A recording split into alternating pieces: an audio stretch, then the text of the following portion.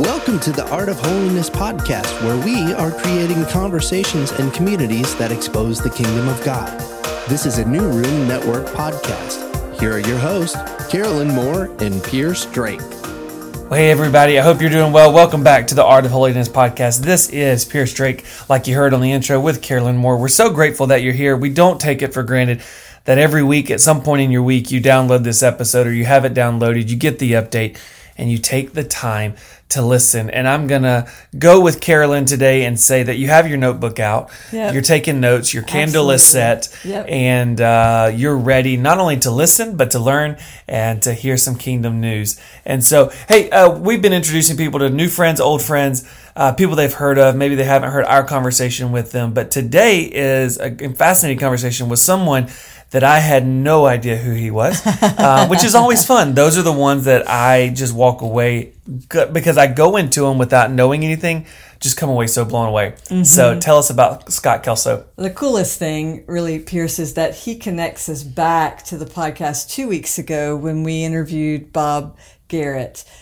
Scott Kelso and Bob Garrett are connected because they're both part of a charismatic movement and in the United States and beyond, that kind of stretches across from the Protestant church over into the Roman Catholic Church. And so you're getting somebody, we're beginning to build a little network here. Scott Kelso is a writer, a community organizer, and a prophet to the church. Currently, he serves as the general overseer of the 5 Points Greater Columbus Apostolic Network, which is an alliance of churches and ministries gathered to see the kingdom of God established and maintained in the greater Columbus, Ohio area.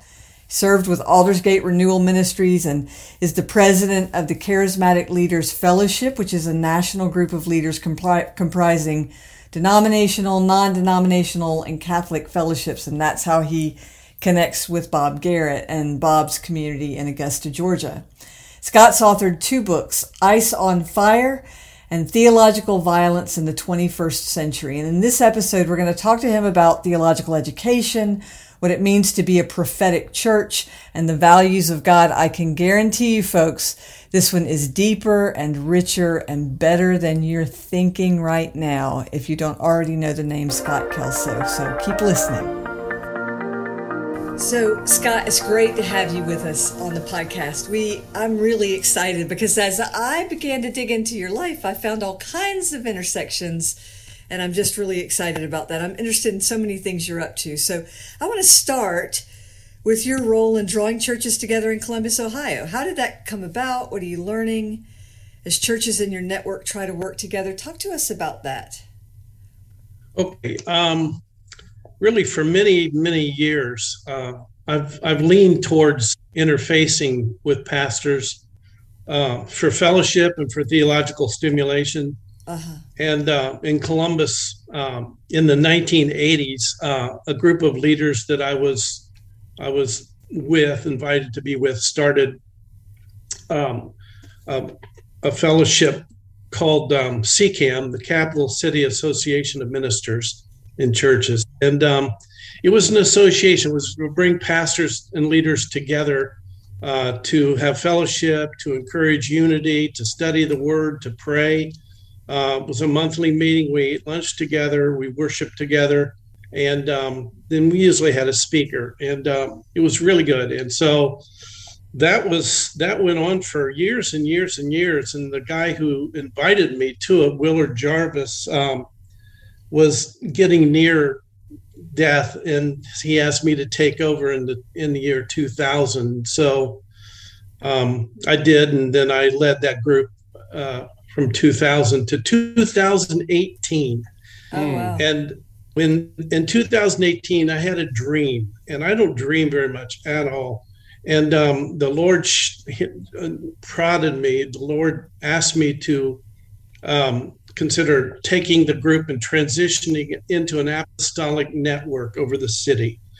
And so I didn't really even know, what that meant exactly, but I, of course, said yes. And I started reading 8 or 10 books on the apostolic, and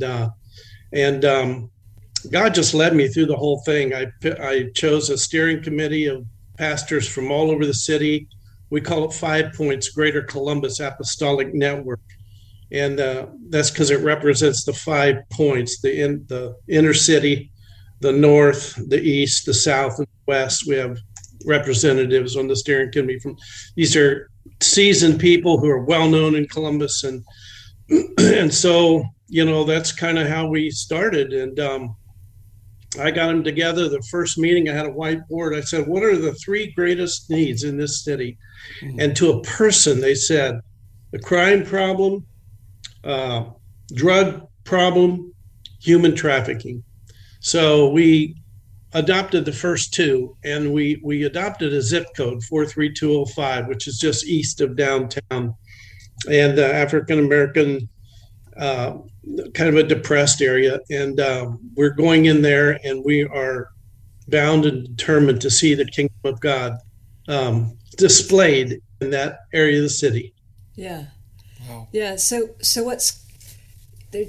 there are terms I'm just hungry to hear several things that you have to say about that. First, apostolic sounds Pentecostal. So those are the folks who tend to use that term. We in the Methodist stream don't so much, but right. but you heard that term apostolic. You also use the term prophetic a lot. Talk to me about those terms, and why use it? And you've told us about the dream, but why? Yeah. Okay. Well, in the latter part of the latter half of the 20th century, there was a restoration movement to restore the 5-fold offices to the body of Christ. Yeah.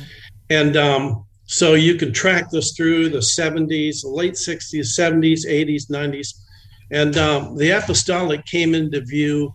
It was the last one that really kind of came into view in the 1990s, the 2000s. C. Peter Wagner was one of the big guys, right. promoting it.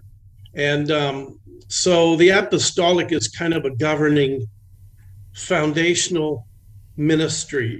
It's kind of about the big picture in a geographical area or for the body of Christ. Okay, it's a big picture ministry. And in Columbus, we saw ourselves as kind of a big picture group, kind of gatekeepers for the city, blocking those things, those entities which were designed to destroy, and authorizing those things in the city that would build the body of Christ. And so the apostolic and the prophetic really are designed to work as like a hand in glove ministry. They go together. And we have people on our steering committee and people throughout the city. The beautiful thing about this is that because of the CCAM group, the Capital City Association, meeting for so long, that we have really significant relationships. And that's really what the body of Christ is, relationships, right? Mm-hmm. And so we had these significant relationships already intact when we launched this apostolic network. And so it was, it was kind of a no-brainer, really. And so the Lord's given us favor in the city. We're not the only group that see, like governing over the city or whatever. We don't see ourselves as the group, but we see ourselves as part of the picture because we're committed to the city, and we're committed to unity, and we're committed to the gospel and seeing a revival and a renewal come to our city. Does that make sense? Yes. Yeah, absolutely. Yes. You've written this: a prophetic church has found the ability to stay connected to God's thoughts and heart in the midst of a significant cultural deterioration. Can you say more about what it means to be a prophetic church today? Okay, sure. The prophetic keeps us in touch with the heart of God contextually, okay? Contextually. It's about hearing God. That's what the prophetic is. It's hearing God. How did Abraham know how to leave Ur and go around the Fertile Crescent down into Israel? He didn't have a Bible. He heard from God. How did Moses know how to take these people out of Egypt? I mean, the whole Old Testament is predicated on this principle, hearing God. God wants to speak to us. He's always speaking. The question is, are we hearing? So I see the prophetic pokes and prods the body of Christ toward kingdom living. And much of the church today doesn't even know about it or practice it because much of the church today is a cultural expression of Christianity. It's removed from core biblical Christianity, as far as I see. And so the prophetic helps keep us on course, kind of tethered to the heart of God while we minister to real community challenges. And it's been a part of my life ever since I was baptized in the Holy Spirit in seminary. And so in the prophetic, we're hearing from God. The New Testament church, well, when you think of the Old Testament people of God, they, like I said, all they had was this relationship with the living God, Yahweh. Yeah. And in the New Testament church, this is interesting, Carol, in the New Testament church, they had the Old Testament scriptures, and they had the promises that Jesus in their midst, but that's all they had. They did not have paid clergy. They did not have denominations. They did not have a New Testament, and they did not have church buildings. Yeah. So you tell me how in Acts chapter 17 and verse 6 that they turned the world upside down. Right. All right? Yeah. And tell me how. Yeah, I was going to say, and tell me how when we say we want to be in Acts chapter 2, church, that we're not hitting on any of those. I mean, keep going. Yeah, so they did it through the power of the Holy Spirit, and Jesus made it very plain. He said, "Do not leave Jerusalem till you get this. You get this power." Yeah, and they had everything else intact, but they did not have the power, and so they needed that, and that power really, we're talking about an anointing. Right. An anointing. There's two basic functions of the Holy Spirit, I think, in the Bible. One is the Spirit within, which brings life. We become God's Spirit brings life into our spirit. We're born again. But then the second action of the Holy Spirit in the Bible, Old Testament and New Testament, is the Spirit upon, which brings power for ministry. And so, we see this anointing all through the Old Testament. I mean, Jacob anoints stones that he laid his head on.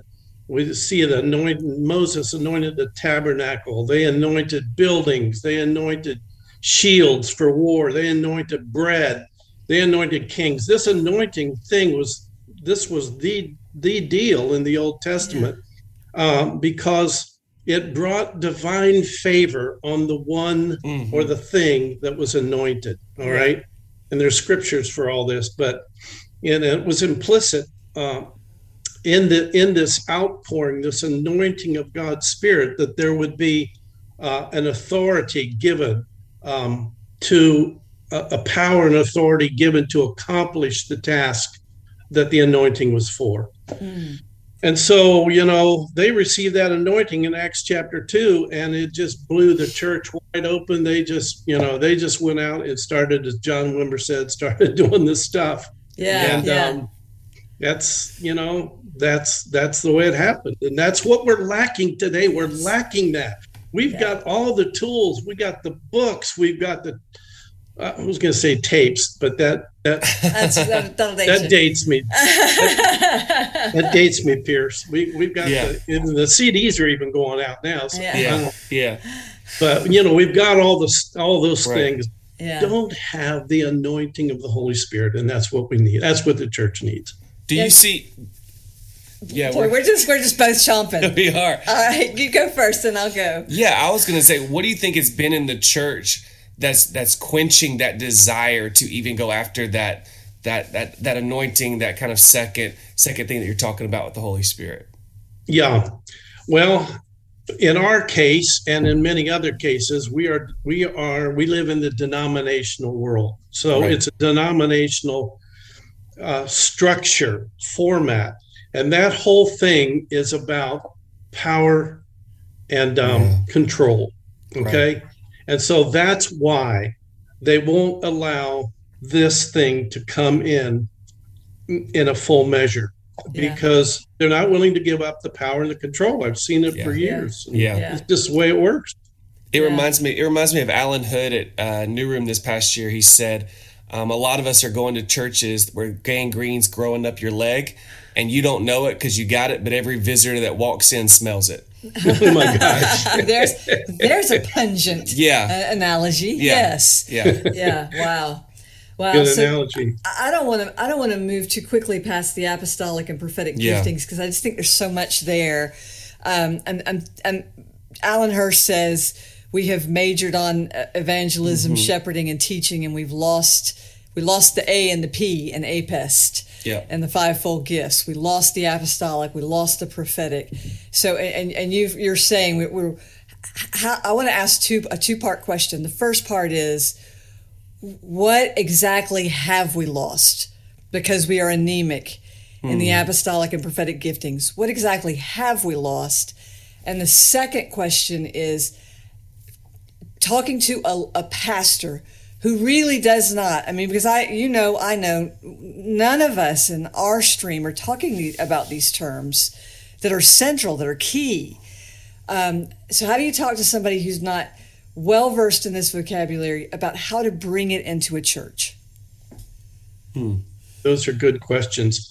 I think one way to bring it into the church is through eldership, actually. This is what I did. This was probably the greatest decision that I ever made in 40 years of ministry. And it was to set up an eldership in the church and to work with, in our case, it was all men. But we're not, in my book, you will read that it's both men and women. But in our case, back then when we did it, the church was so female driven that we really felt like, there needed to be a strong male presence. And so we had, our elders were men. But we taught them about eldership, and we moved in biblical eldership's what I did my doctoral ministry on. And we would have these people. I brought my professor one night. He came up to Columbus from Dayton, from the seminary, and I wanted him to experience this. And so I brought him into our elders. We met every Monday night as a group, and people would come in and we would pray over them. All kinds of things, broken marriages, people with heart disease, cancer, you name it, problems, all kinds of things. And these elders, the power of God was so strong that when the people actually entered the room, something took place. Wow. And people were healed, they were delivered. And it was the elders. And I remember we were sitting there one night, and he was wondering to himself, we were interviewing these, it happened to be a younger couple, and she was going to be married to a youth pastor, and there were some problems with a history of drugs in her life. And so we prayed over her, and those elders took turns ministering to her before we all kind of laid hands on her. And it was, he was blown away. He said, I have never seen anything like that operate that smoothly in a room with just the members of the church. And so, it's pretty cool. And so I think that's a way that a pastor can help transfer the anointing, so to speak, to a larger group of people. And then they will go out through the congregation. Our elders, they did hospital calls. They did all kinds of things that you would equate with, traditional ministry. But they just had an anointing that was, they understood the Bible, and I taught them, and we set it up that way. And their basic function was to pray for me and to give spiritual governing over the congregation. Not board chairman, not trustees, not kitchen detail. They were there to support the pastor, pray for the pastor, and to help the pastor govern spiritually What is God saying to this church? I'm telling you, it was the greatest decision I ever made. Wow. And I'll tell you, Scott, my sense is because we have transitioned our vision team to a spiritual leadership team. Okay. And away from administrative oversight to spiritual oversight. And I'm not sure you can do that if your appointment is 2 years long. Right. Wow. You were in your church for 38 years, is that 38, right? yeah. Yeah, and a United Methodist Church, brothers and sisters, it does happen. And I've been in my church for 18, but those things take time. Yeah, that kind of shift takes time. It doesn't happen overnight because you're developing people with that that mindset who are willing to take authority. Yes. Yeah. So let me come back to the first half of my question just to ask again. So what are we missing in the church because we do not emphasize apostolic or prophetic leadership and or gifting? Well, I think the main thing that we're missing is a sense and understanding of what Martin Luther called, the priesthood of the believer. That we're in a cultural vacuum where the pastor is trained and equipped to do everything. All right. And the pastor goes out there and, the congregation behind, go, pastor, go, and we have this big chasm between the clergy and the laity. Yeah. And the Bible teaches that the priesthood, that every person in the church is part of the priesthood. And that's part of my whole teaching and eldership and the priesthood of the believer. Very, very important. We empower the entire congregation are the ministers. And so it's amazing how much we've done since the Protestant Reformation, just with pastor teachers, when you think about it. Yeah. And without these other elements, these other offices in the body of Christ. But now God is restoring those back to the body of Christ, and we're seeing ministry explode, at least in those sections of the church. But I think the main thing that we're lacking is that corporate understanding that the entire church are the ministers, and you can do a spiritual gifts inventory, and most of your people can find out what their proclivities are, what they're slanted toward in terms of their motivational gift. What motivates them? I tell people, if you understand your motivational gift, then you have the maximum amount of effectiveness and the minimum amount of frustration. That's where we want to be. That's where we want to get to. Yeah. So I think that's my answer to that. Yeah, that's really good. I really like approaching the idea of spiritual gifts from the standpoint of motivation. You don't even have to take a test to just ask the question. Just ask yourself the question: what motivates you? Yeah, that's really good. So in your chapter, we're going to talk about your book, Theological Violence in the 21st Century. You're not pulling any punches on that title. But man, so much there. Oh, so much. And I'm right with you that we have done violence to the church by weakening truth, by weakening the power of the Holy Spirit, by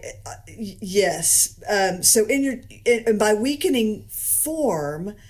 And so in your chapter about form, you mentioned an impressive statistic. Speaking of the charismatic movement, you write upwards of 650 million people. Let me start again. Upwards of 650 million people worldwide have joined in this great move of God. In fact, it is the largest single section of the body of Christ on earth other than the Roman Catholic Church. Right. This movement isn't, and that's not a movement limited to a single tribe or denomination. It seems to flow through all of them like a stream in the desert to me. So you use this example to talk about form and essence. And I understand you to say that the Spirit-filled life is an essence that can fit into many forms.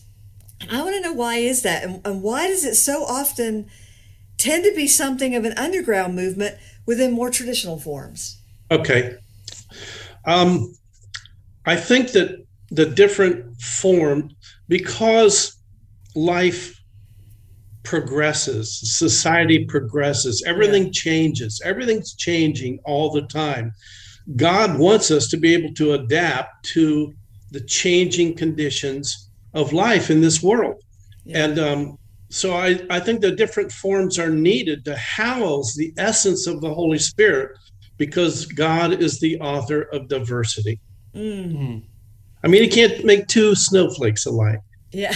Diversity is not, it's not the enemy of unity at all. We need diversity to express the many facets of God on the earth, so that as many people as possible can be reached with the gospel of Christ.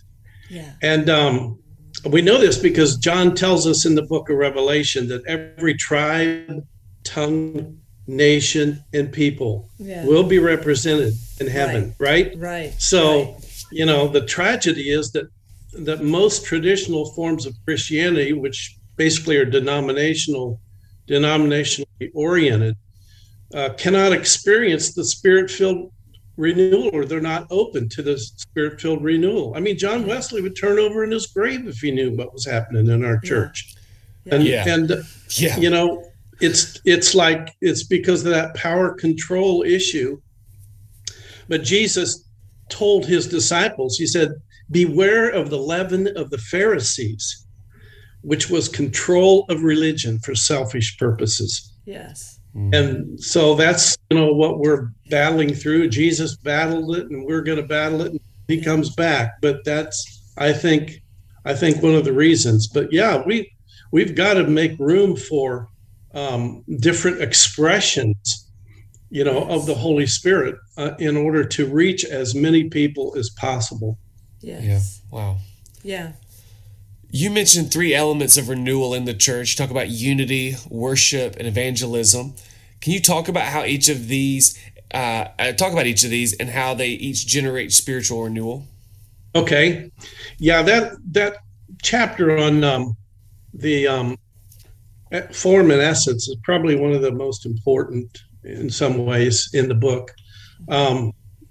So I use those three illustrations. Unity. Let's take unity first, because I've been involved in these pastoral groups in Columbus for years and years, and unity is so important. Unity is what just think of this. Unity is what Jesus prayed for in John 17, verses 20 through 23. Jesus prayed for that. Right. And I don't know about you, but I do. But Jesus' prayers are answered. Amen. Yes. Amen. Yes. So, and then when we look at, you look at Psalm 133, there's a commanded blessing for unity in Psalm 133. It's like the precious oil running down over the head of Aaron and dripping upon the collar of his robes. It's a saturation. It's a wonderful, beautiful picture of what God wants in unity. Paul tells us in Galatians that we are all one in Christ Jesus, not male or female, or he goes through his list there that we're one in Christ. And Paul tells us in Philippians, he says, I don't want any dissensions, let no dissensions be among you, but I want you all to agree. Yeah. It was on the mind of the early church to be in unity. And then in this great chapter in Ephesians chapter 4 with the apostolic and the prophetic, he starts out in verse 3 and he said, do everything in your power to maintain the unity of the Spirit in the bond of peace. Okay, so we can't create unity. It's given to us through the cross, through the action of God, through the blood of Jesus, and being born again, being a part of the church. We are automatically brothers and sisters worldwide, but we have to work to maintain that. So I don't know if that makes sense, but that's the way I look at it. Yeah, that's huge. Unity. And I think, unity is tossed around a lot these days, especially in our tradition, among people saying, why can't we all just get along? But I really like what you just said. 2 things. First, unity comes from God. We don't generate it, first of all. Second, it's unity in the Spirit. Yeah. Yes. He defines what unity looks like. It's in the Spirit. And And so unity isn't just whatever I decide I want everybody to agree with, right? Right. Yeah. And that's why I can have unity with my Catholic brothers and sisters who are in the renewal. I'm not into the incense and the bells and all the things they do. Right. But there is a commonality through the Holy Spirit that we cannot deny, just like Peter said in Acts chapter 11, when they were questioning him about the house of Cornelius and what happened there. He said, hey, look, I can't forbid these people from being baptized. They got the same experience we had. That's right. That's right. So talk about worship and evangelism. Okay, worship. Worship is tethered to unity because there's so much about worship that we could go through the scriptures, Psalm 138, verse 1 through 3, Revelation chapter 4, where John has his great vision there, and this has come up higher, and he gets and that whole thing is just so beautiful about worship. Worship draws us into the very presence and heart of God, and I'll tell you, I centered my church early on around worship. If you drew a circle of a wheel with the hub and then the spokes going out, the hub was worship at Trinity. And then the spokes were evangelism and, all the different aspects of traditional Christianity that we do in a local church. But the heart was worship. And, we had great worship teams. In fact, our church probably was in revival. We didn't even know it through the entire 1980s. It was unbelievable. Our service was 2-3 hours long on Sunday morning. Wow. And nobody complained. We had communion. We had the power of God. So it was all centered around worship. And what that happened was when I was first time in seminary back in 1970, I used to worship at a little American Baptist church in Centerville, Ohio, south of Dayton.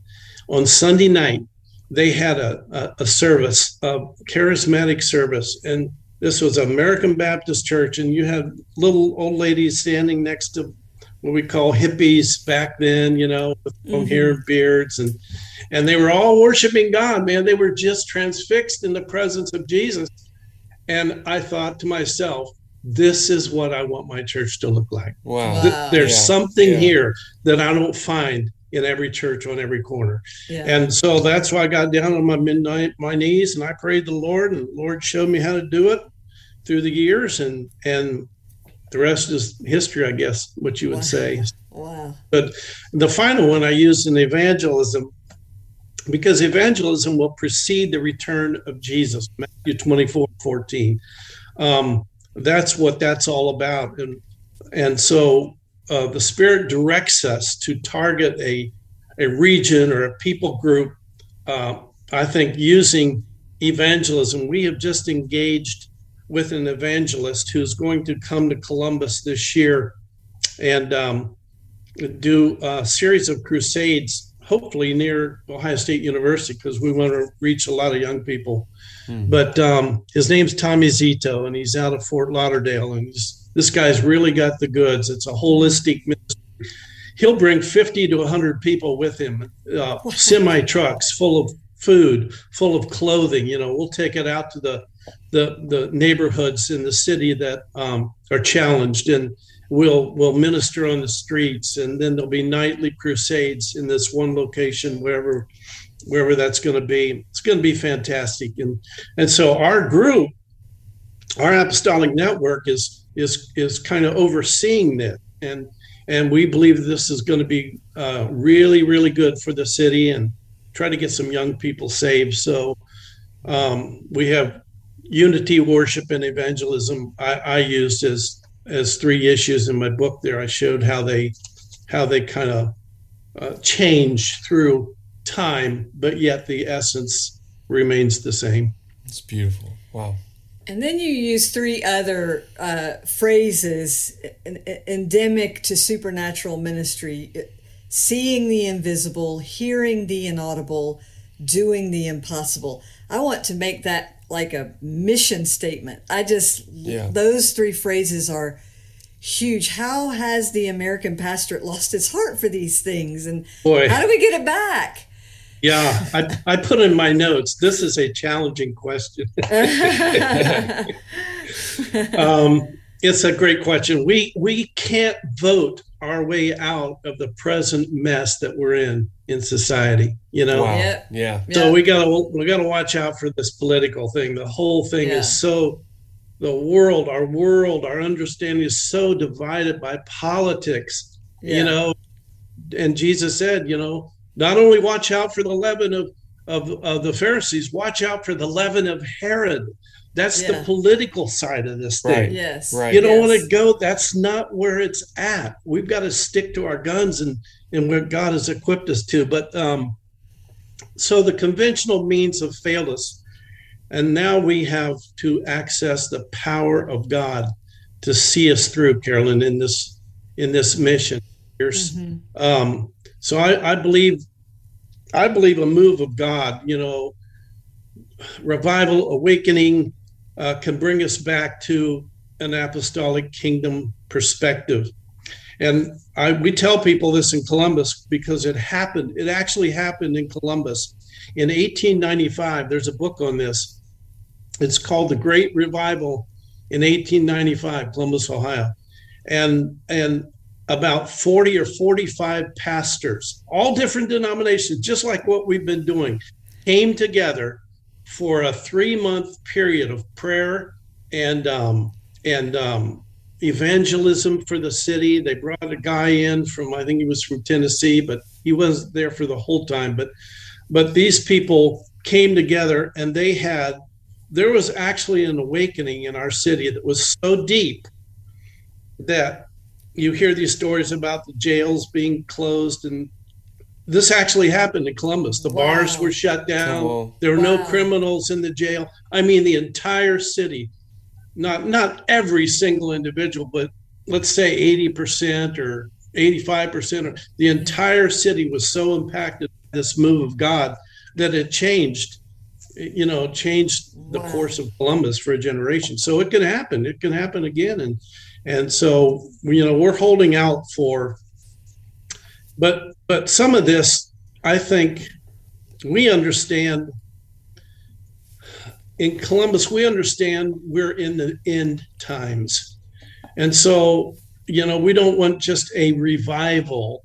We want to be preparing the body of Christ for this last great ingathering that Joel talks about in Joel chapter 2. You know, the people are just, you know, there's multitudes in the valley of decision, and that's where we're at. We want to make room for that. I don't know if you really turn the traditional church around. I just don't know if it's possible. I think they're so, you know, they're so entrenched. Plus the picture is bigger than the denominational world now. The denominational world has run its course. This is the way I see it. We've gone 500 years from Martin Luther. We have run our course. God is changing it now. It's changing it up for the last great push. Yeah. And, I think the denominations are dying. They're dying, and they're going to die. They've had their time, and it's over now. So we've got to have our ear to heaven, and we've got to do what the Lord says to do. Yeah. So as we kind of circle back a little bit to like this biblical eldership that we talked to at the beginning, I'd love to hear, in that vein, in that mindset, what will the next generation of charismatics look like? And what should that generation learn from those who have gone before them? And what do you see emerging in that intergenerational relationship? Okay, that's a good question.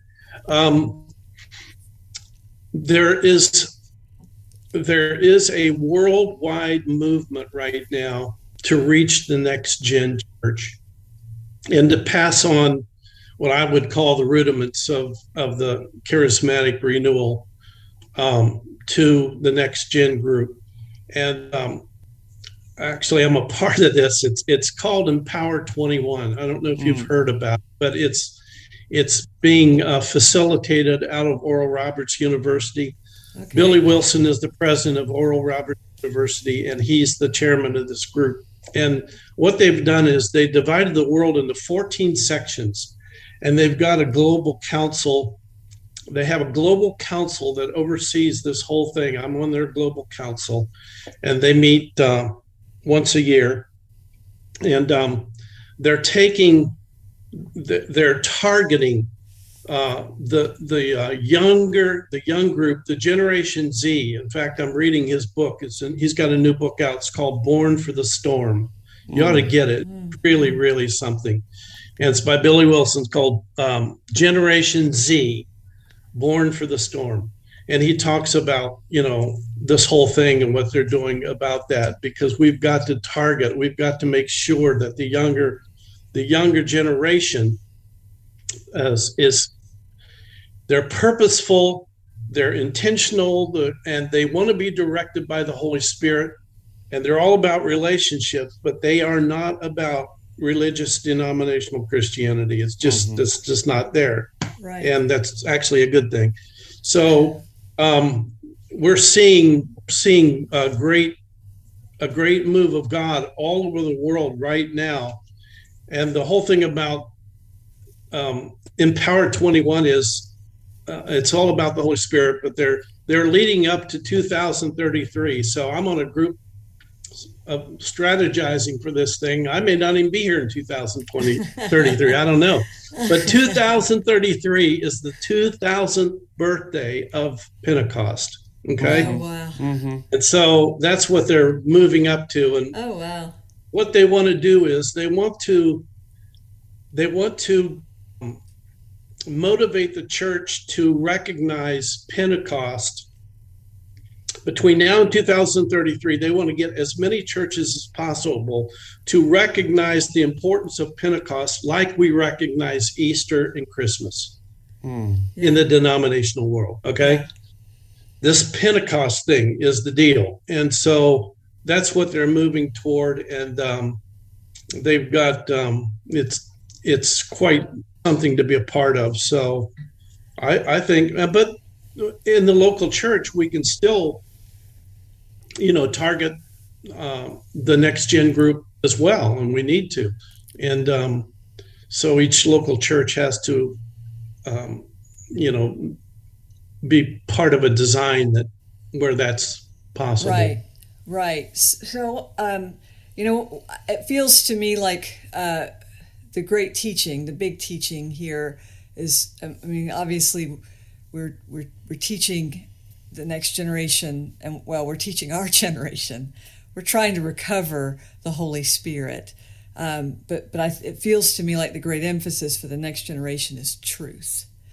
We've lost that sense of a truth, that there is an objective truth that can be discerned, and that is, at the core, it's at the heart of God.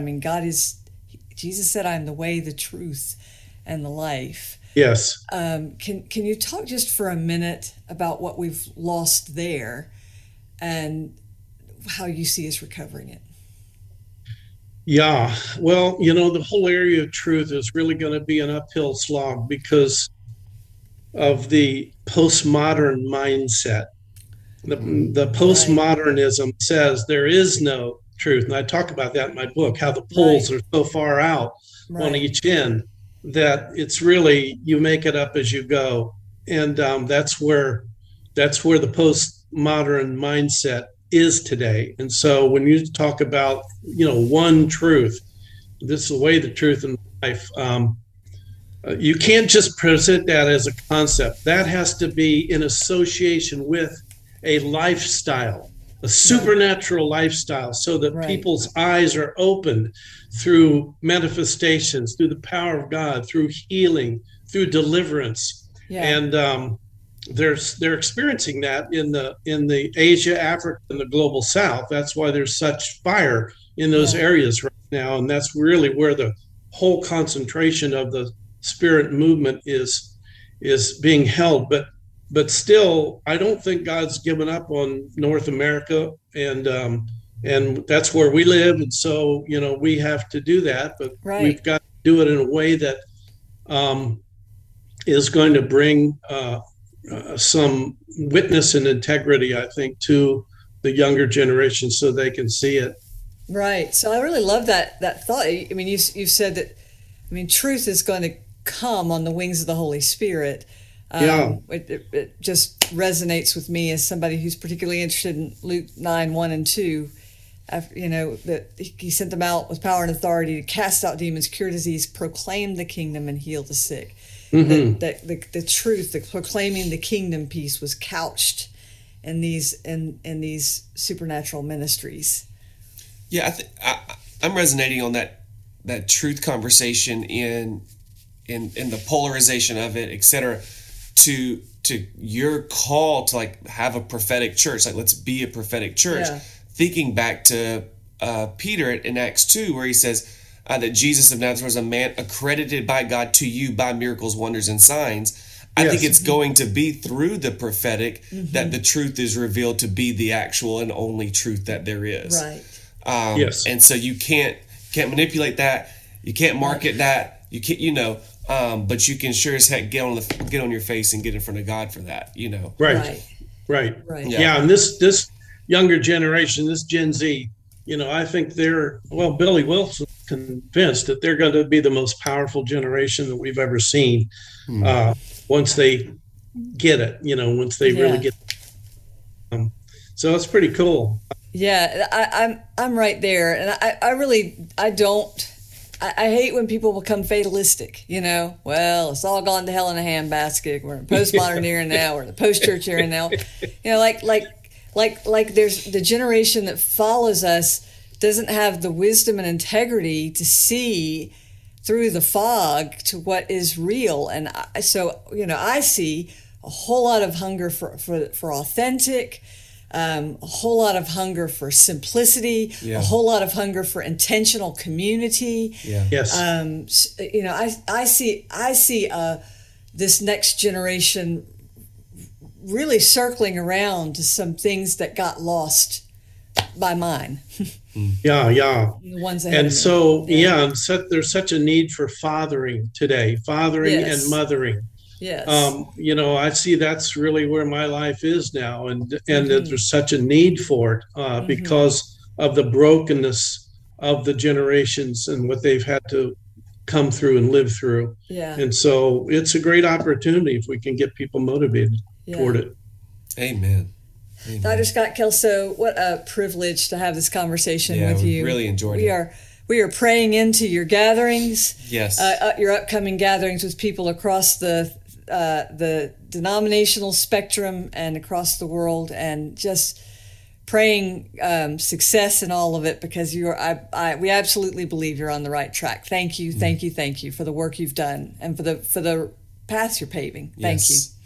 Amen. Well, thank you for the opportunity. And I don't know, I really felt like when I wrote this book, it was almost like a dictation. I mean, it was just really came down from God, and wow.